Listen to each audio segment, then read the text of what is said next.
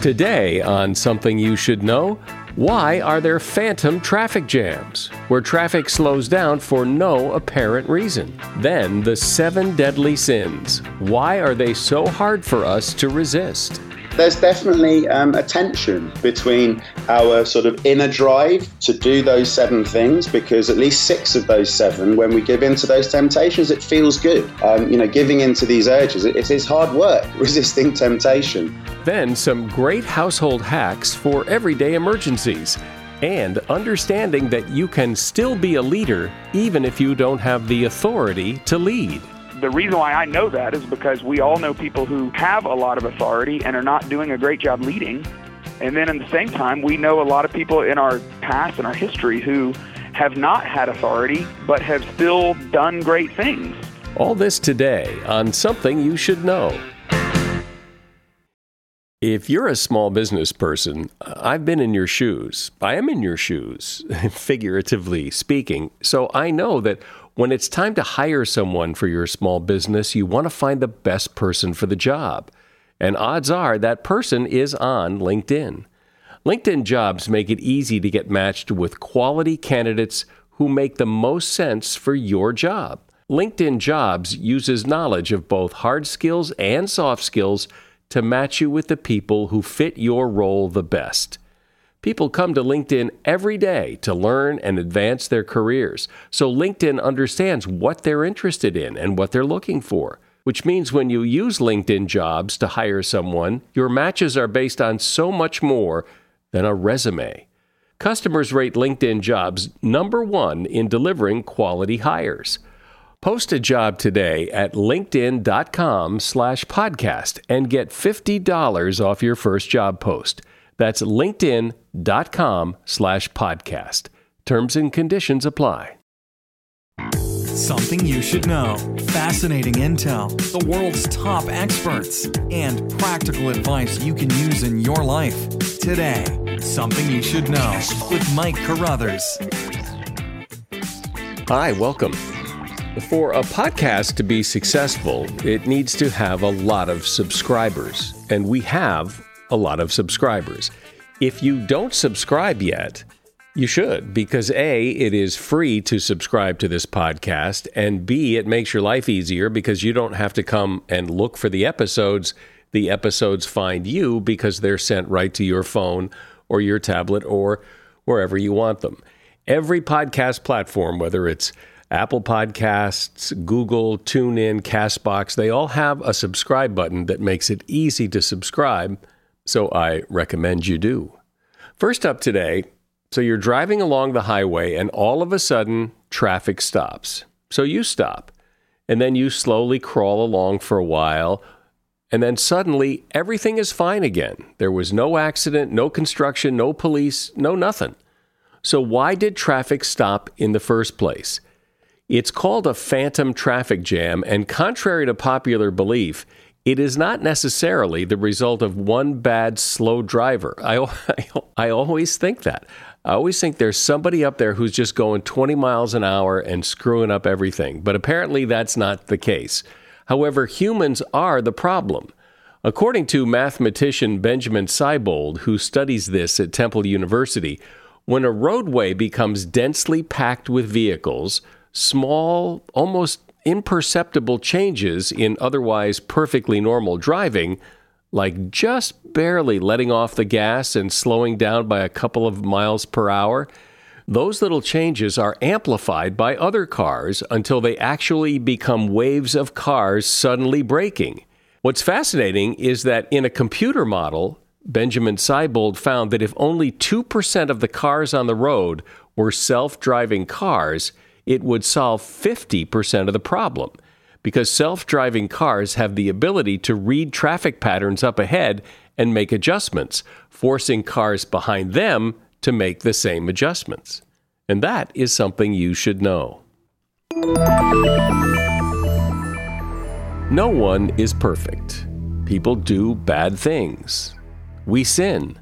There are supposedly 7 deadly sins: pride, envy, gluttony, lust, anger or wrath, greed, and sloth. And when these sins are committed, they are said to impede our spiritual progress. So why do we consider these behaviors so bad? Why, knowing they are so bad, why do we do them anyway? Why do people sin? And we all sin. Jack Lewis has taken a look at sin through a scientific lens. Jack is a scientist who studies the brain, and he's written a book called The Science of Sin: Why We Do the Things We Know We Shouldn't. Hey, Jack, welcome. Hi, thanks very much for having me. So why do we sin? We sin because it's part of our repertoire of very normal, perfectly natural human behaviors.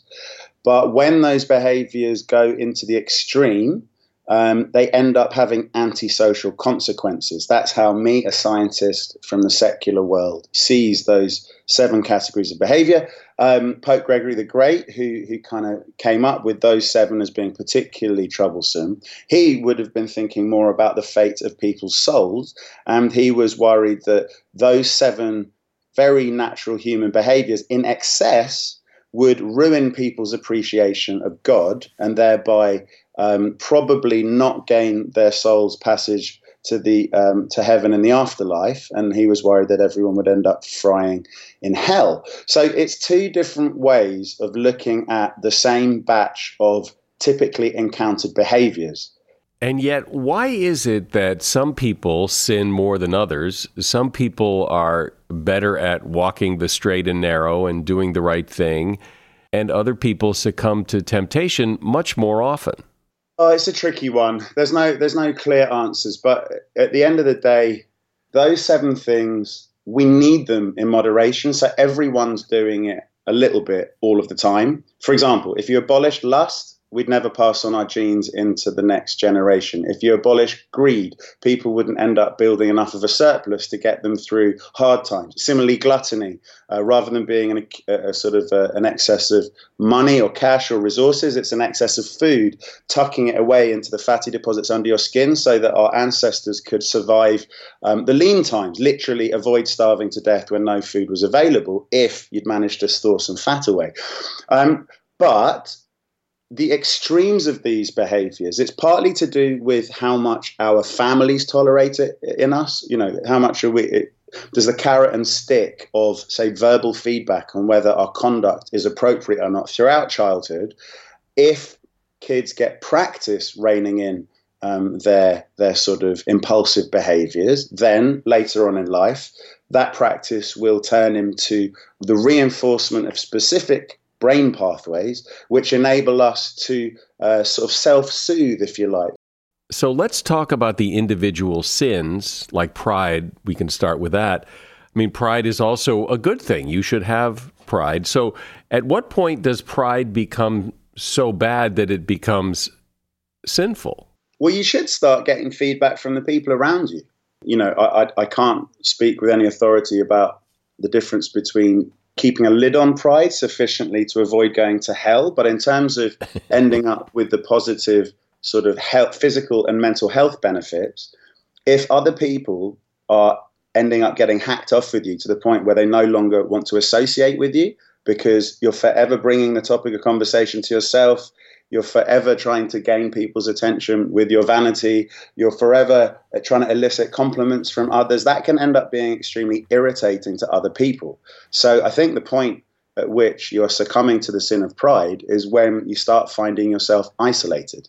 And being socially isolated ultimately is what is deadly about all of the 7 deadly sins, because people who find themselves isolated, who are lonely, they end up with worse health outcomes.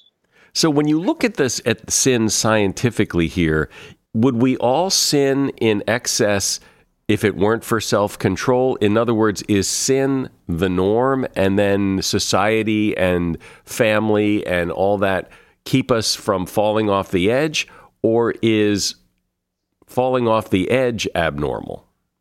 It's a great question. There's definitely a tension between our sort of inner drive to do those 7 things, because at least 6 of those 7, when we give in to those temptations, it feels good. to shout out at someone who's irritating you. There's a certain release in the short term associated with that. Giving into these urges, it's hard work, resisting temptation. And so I think everyone will have a tendency, in the absence of other people around them, to go too far with all of those. Well, envy is by definition a social comparison emotion. So you have to have other people around for that one, for sure. But in general, if there weren't other people around, we'd all have a tendency to get carried away with all of those behaviors. And indeed, it is other people around us that sort of rein us in, help to guide us, point us to areas of our behavior that just aren't going down well with the group. And at the end of the day, if you want to maintain your membership of the in-group, whether it's family, community, whatever, sports team, business, colleagues at work, if you want to be a part of that team, then you have to pull your weight. And the extremes of those 7 tend to involve someone thinking, you know what, I'm better than everyone. I want more than everyone in terms of fair share. It's all about me, me, me, me. Other people aren't going to like that, and they will push you away. I guess it's hard to imagine that the answer would be yes, but because everybody sins, is there any benefit to sin? Well, what you call sin, I call extremes of antisocial behavior, because sin has so much religious connotation attached to it. If you say sin, then people are thinking about God and the devil, heaven and hell. So yes, the behaviors described as the 7 deadly sins, in moderation, are vital to a happy, healthy existence on planet Earth. Take someone that has, not enough pride. They're not gonna think themselves important enough to even fight for their fair share of anything. If they have, low self-esteem, a poverty of pride, the closest thing we've got to that is a poverty of self-esteem, and that's vital to feel that you are worthy of love, you are worthy of having your voice heard in a group. We need a little bit of pride. It only becomes a sin when it crosses a threshold where, on balance, it's causing more trouble than it is delivering benefits. So for me, sin across all 7 of the cardinal vices, once it crosses a threshold, it becomes a sin. Up until that point, where it crosses that threshold into the extreme, then it's a perfectly normal, necessary impulse, which helps us to thrive. It's a fine line. It's a fine line indeed. Jack Lewis is my guest, and his book is The Science of Sin, Why We Do the Things We Know We Shouldn't. So now that spring is here, it's time to make a commitment to a healthier you, and you can start with Care of. Care of is a subscription service that makes it easy to get vitamins, protein powders, and more personalized just for you and delivered straight to your door. Care of's fun online quiz asks you about your diet, health goals, and lifestyle choices, and it only takes 5 minutes to find out your personal, scientifically backed recommendation. And the online quiz is now improved to learn if you're getting enough protein, fiber, and good fats to determine if you could benefit from Care of's new natural protein powders. Your Care of subscription box gets sent right to your door every month with personalized daily packs. They even have your name on them. And this is what I like. I get my vitamins all in one pack for each day, personalized just for me. Now here's a great offer. For 50% off your first Care of order, go to takecareof.com and enter promo code SOMETHING50. That's something50. Start the new, healthier you with half off, 50% off your first order when you go to takecareof.com and enter the promo code SOMETHING50. My dog Taffy just tried a new dog food called Ollie, and she took a bite and looked at me with that look like, why am I just finding out about this now? She loved it. And no wonder. Ollie makes fresh meals for dogs with real ingredients that people can eat and delivers them to you on a regular schedule. They beat out store-bought dog food 10-1 on a palatability scale because they create customized vet-formulated recipes made with all natural ingredients. Go to myollie.com, answer a few questions, and they'll customize recipes to your dog and ship pre-portioned meals. They've delivered 5 million meals and counting. Shipping is free, and if your dog doesn't like the meals, which is highly unlikely, they have a money-back guarantee. Ollie is offering Something You Should Know listeners 60% off your first box plus a free bag of treats at myollie.com/try/something. This is the best deal they have available anywhere. Go to myollie.com/try/something for 60% off plus a free bag of treats. Spelled MyOllie, myollie.com/try/something. And that link is also in the show notes. So, Jack, does it seem to you, as it seems to me, that the line between acceptable behavior and extreme behavior, sinful behavior, has moved and keeps moving? That what was once sinful is now on the other side, on the acceptable side of the line, and the line keeps moving? Absolutely. And there is good evidence to support that, especially in the case of narcissism. So in the late 70s, this narcissistic personality inventory was invented, and it's been carried out with on your side of the pond in the United States every year for decades now. And on average, the score that people get has gone up and up and up from one decade to the next. So there is objective evidence attesting to the suspicion that, at least in the case of pride, we have got more prideful in the sense that narcissism rates have gone up and up. Then doesn't it worry you as a scientist that if what was once sinful is now acceptable, if that line keeps moving, that eventually it will move to the point where we just destroy ourselves? Well, I mean, if you take the example of wrath, the problem with a little bit of wrath, like as in a deterrent to keep people away from you and your loved ones if they have ill intent in their mind. Oh, and so Jack, let me just jump in here because you're British and you're saying wrath and we say wrath here. So I just want to make it clear that your wrath is our wrath or anger in your discussion. So go ahead. Extremes of wrath include, meeting your death through violent means, whether it's a war, whether it's a murder, whether it's some other kind of sort of unpleasant, violent interaction with other people. If you look at the data, we have never lived in a more peaceful time when we are less likely, if you look back across thousands and thousands of years, never before in the history of humanity has wrath been less of a problem.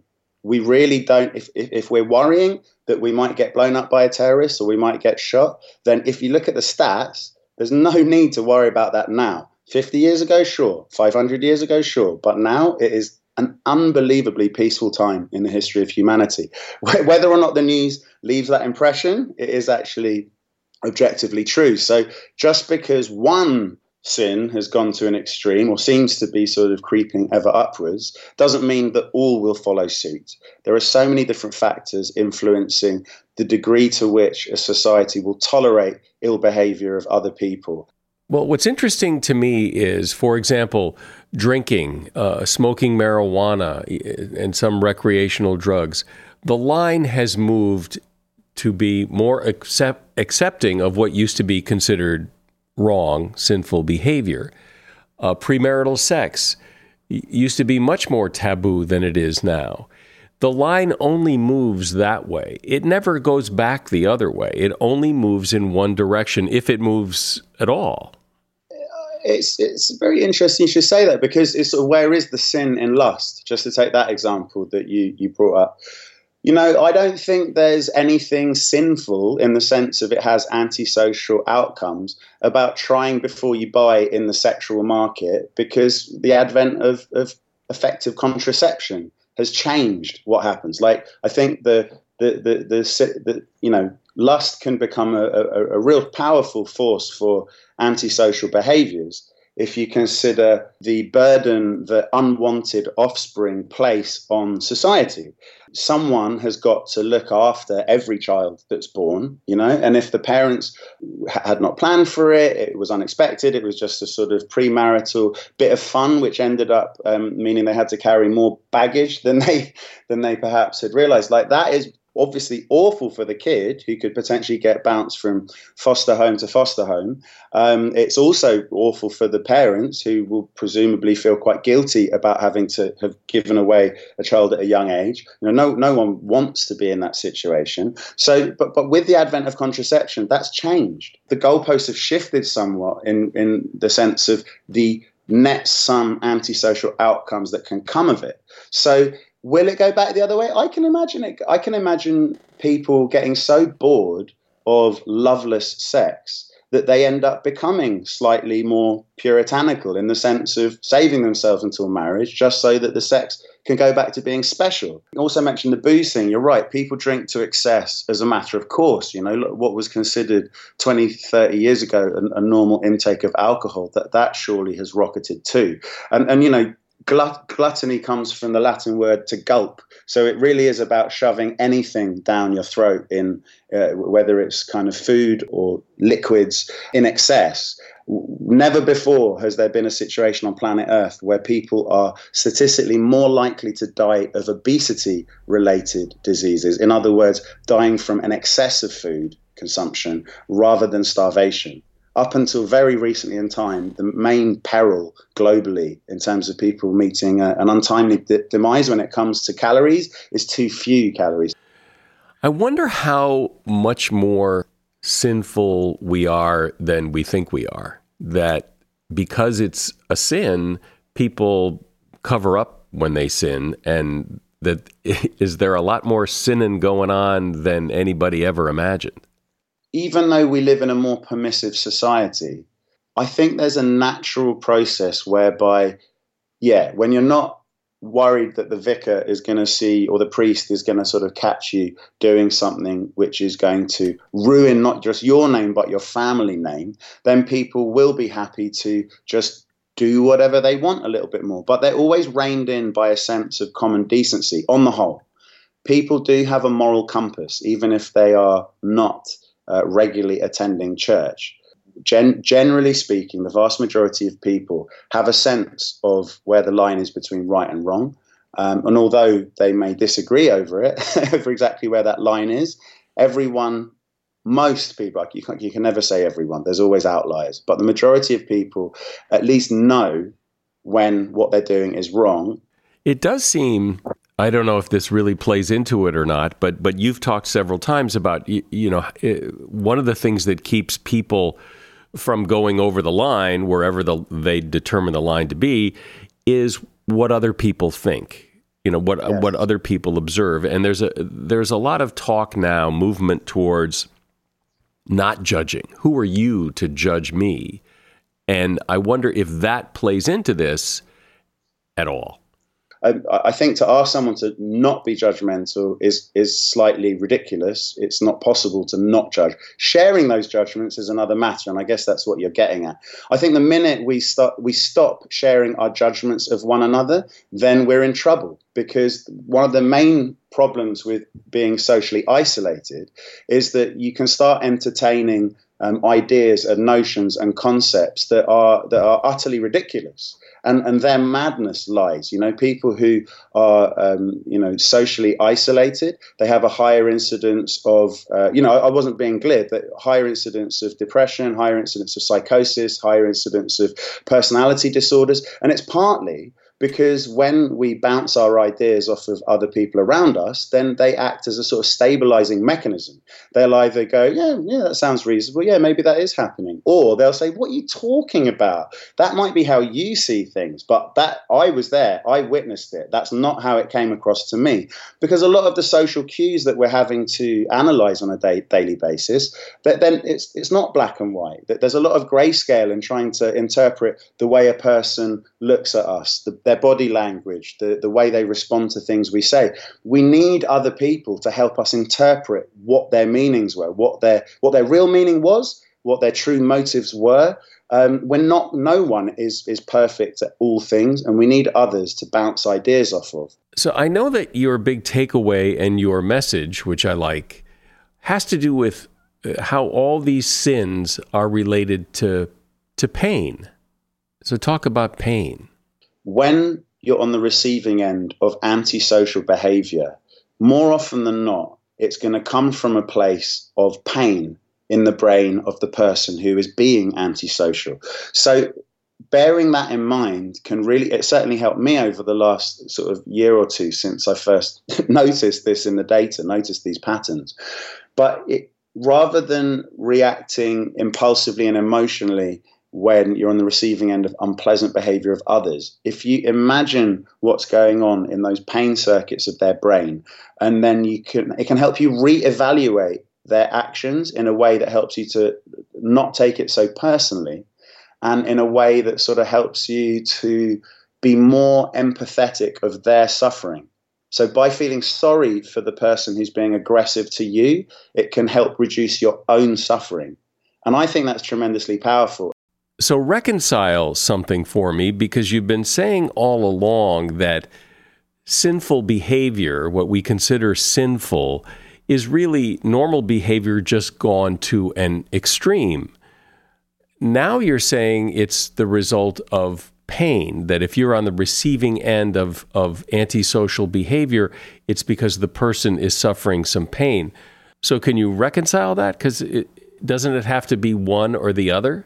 What an interesting question. So if we don't try to keep excesses of pride in check, then we're going to end up getting a reputation for being an absolutely horrific, narcissistic person that no one wants to spend any time with.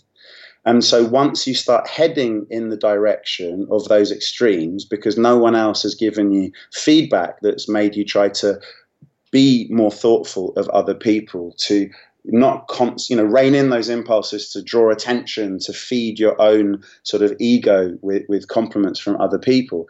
As you start tending towards excesses of pride, that's when the pain kicks in.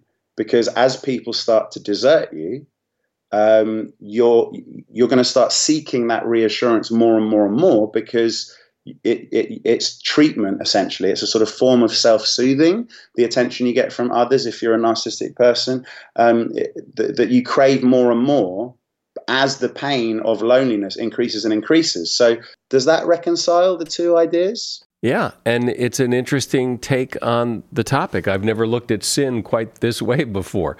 Jack Lewis has been my guest. The name of his book is The Science of Sin: Why We Do the Things We Know We Shouldn't. And you will find a link to his book in the show notes. Thanks, Jack. Thanks, Mike. It's been a pleasure. I have been sleeping with a calming comfort blanket on my bed for a while now, and I simply sleep so much better and deeper, and I sleep better. Calming Comfort by Sharper Image is this luxurious weighted blanket that helps you relax so you can fall asleep and stay asleep naturally.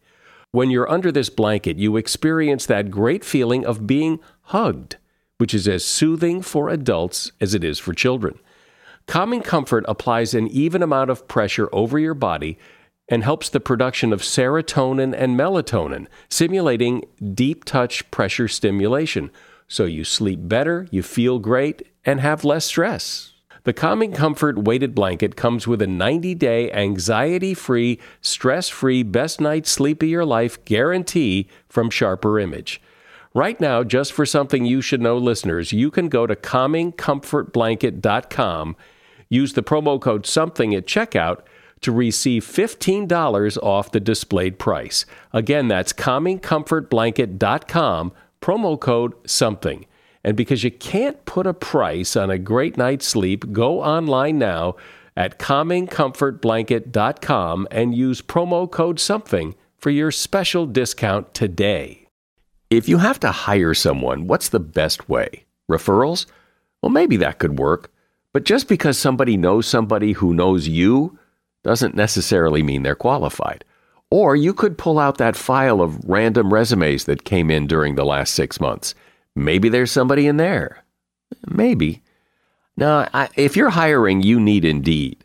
Indeed is your matching and hiring platform with over 350 million global monthly visitors, according to Indeed data, and a matching engine that helps you find quality candidates fast.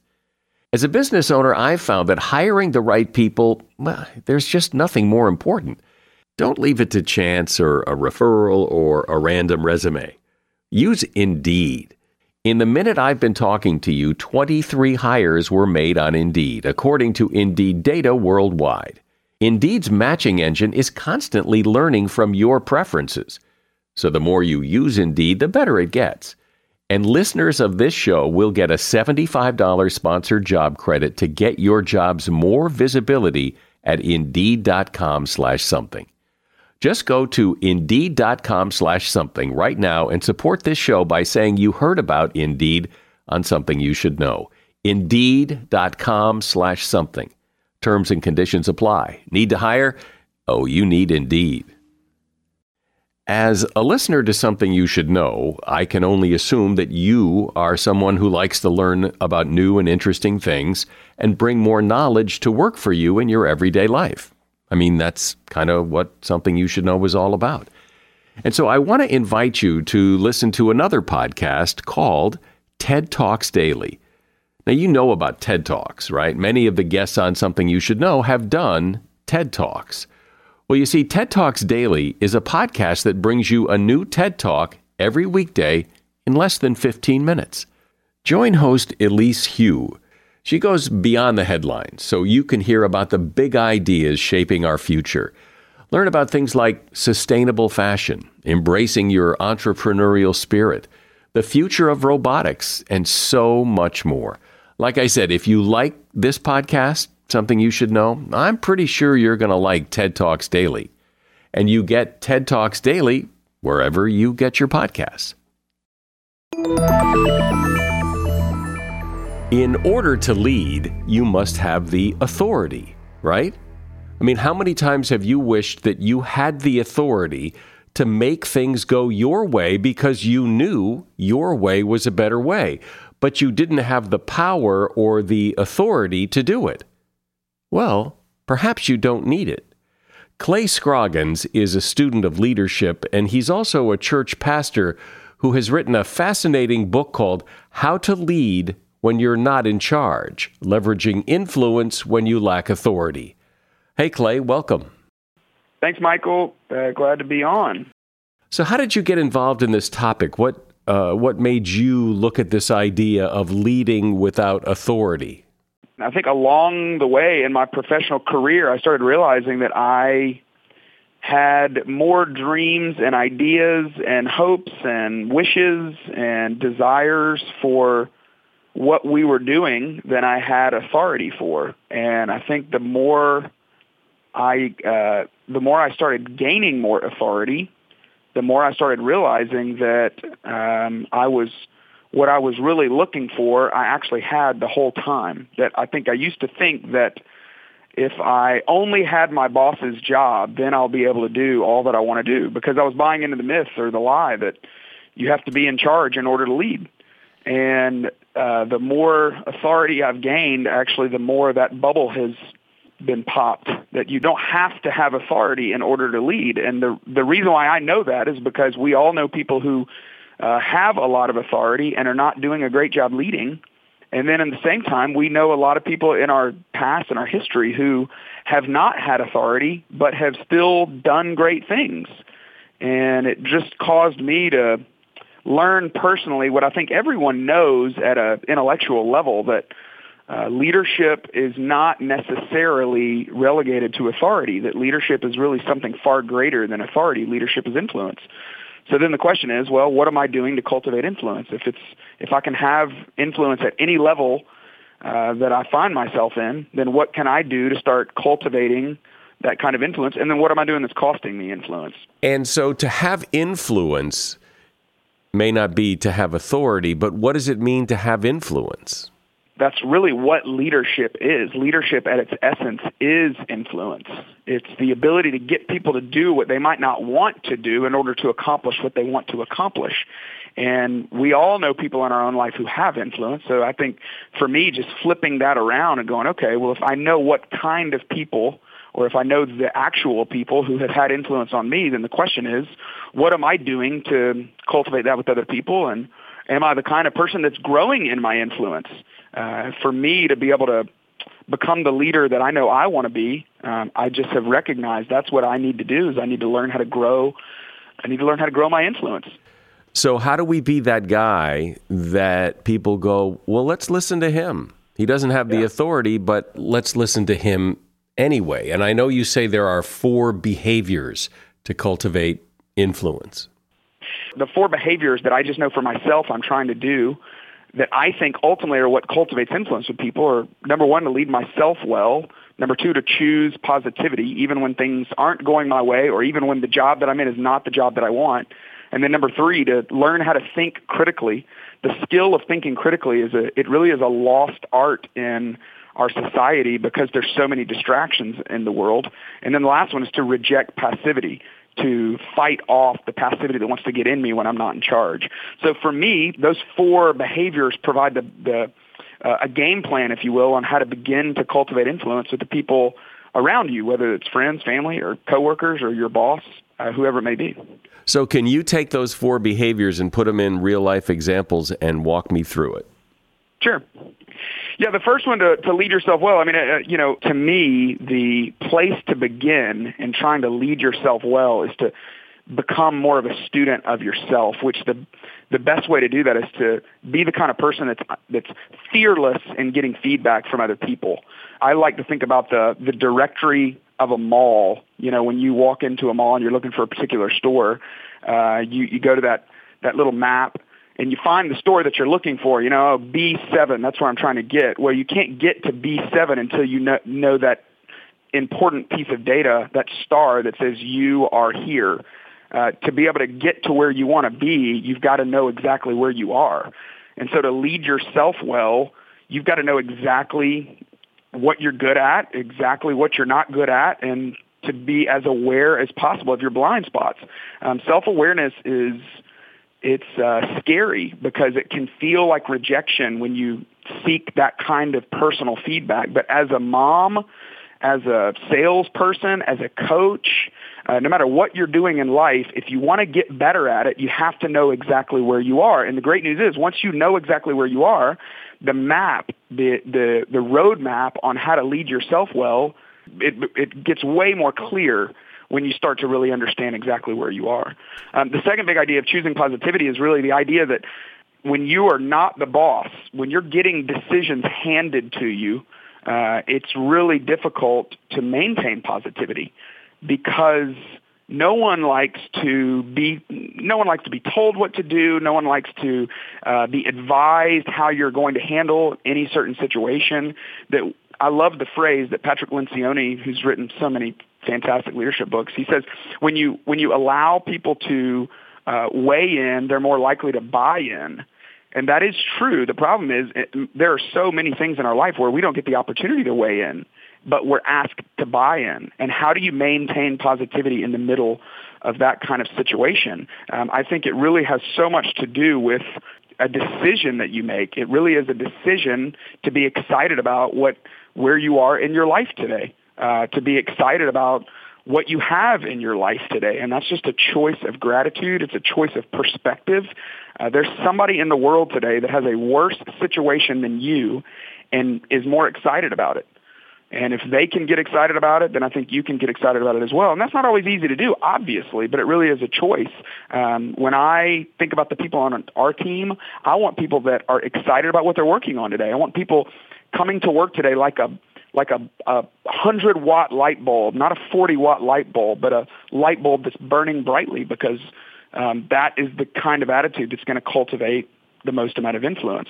And then thirdly, to be able to think critically, the skill of thinking critically is about noticing things, questioning things, and then connecting things. So, Michael, I like to think about somebody going into a restaurant. When you walk into a restaurant, I would imagine, particularly if you're an analytical type person, some people just can't turn it off, and they walk in and they think, wow, why is it so bright in here? Why is it so dark in here? Why is the music so loud? Why is the music so soft? Why didn't they say hello to us right when we walk in? You know, when they sat us, when they seated us at our table, why didn't they, bring the whatever immediately? There are just some people that just do that naturally. They just notice things, they question things, and then they connect things between what they noticed and the outcome that they're looking for. And the great news about thinking critically is you can get better at doing that. It requires creating some margin in your life. to be able to think about what you're working on today. When's the last time you actually woke up early enough to carve out some space to actually think about your day? It really is a skill. I believe choosing positivity is a posture, but thinking critically is a skill that you can actually improve upon. And then the last one, to reject passivity, that, the problem with not being in charge is that you're getting things handed to you. You're getting those decisions that are handed to you, and that sometimes is difficult. And when that happens, it's very easy to get passive. It's very easy to sit on your hands and think, well, if they wanted my opinion, they would have asked me to be in the meeting. If they wanted my opinion, they would have put me in charge. And since I'm not, it's just so easy to get passive. But it's about a decision to reject passivity and instead to choose intentionality or activity. So a couple of years ago, we had an intern. We always ask the interns, their first job for the summer is to clean out this particular prop closet that's filled with all kinds of stuff that we use throughout the year. And there was a particular intern that had heard that was the first assignment, and she went ahead and started cleaning out the closet. And I thought that was a fantastic word picture of what it looks like to reject passivity. But the truth is, in all of our lives, there is a metaphorical closet. There's a problem that keeps coming up. There's a situation that keeps rearing its head. And instead of just waiting, people that really are becoming great leaders with or without authority, they're the kinds of leaders that say, hey, I'm not going to wait. I think that's what it looks like to reject passivity. And the hope is that if you can begin to practice those behaviors, you'll become a leader that's worthy of having more authority. It would seem that what you're talking about would be much better suited for some people than others, meaning that it would seem as if you would need quite a bit of self-confidence to attempt to lead when you don't have the authority to lead. Yeah, this is definitely not easy. I mean, most people haven't even thought through the very simple way that they're either cultivating influence or costing themselves influence. But I'm a dad. I've got kids. If for no other reason, but I want to be the best parent possible to those kids, I think it's worth me deciding, am I going to rest on the authority that I have as a parent, or am I going to do whatever I can do to try to cultivate influence with my kids? And am I going to pay attention to the things that's costing me influence with my kids? Whether people want to do this in a professional way or whether they end up, deciding to affect the government through civic activity, whether they're trying to make their community a better place, just the simple fact that at a very personal level, when you start to dig into what are the things that are cultivating you influence and what are the things that are costing you influence, I think every one of us begins to realize that when I get better as a leader, everyone around me gets better. When I become more aware of the influence that I have or the influence I don't have, I become a better parent.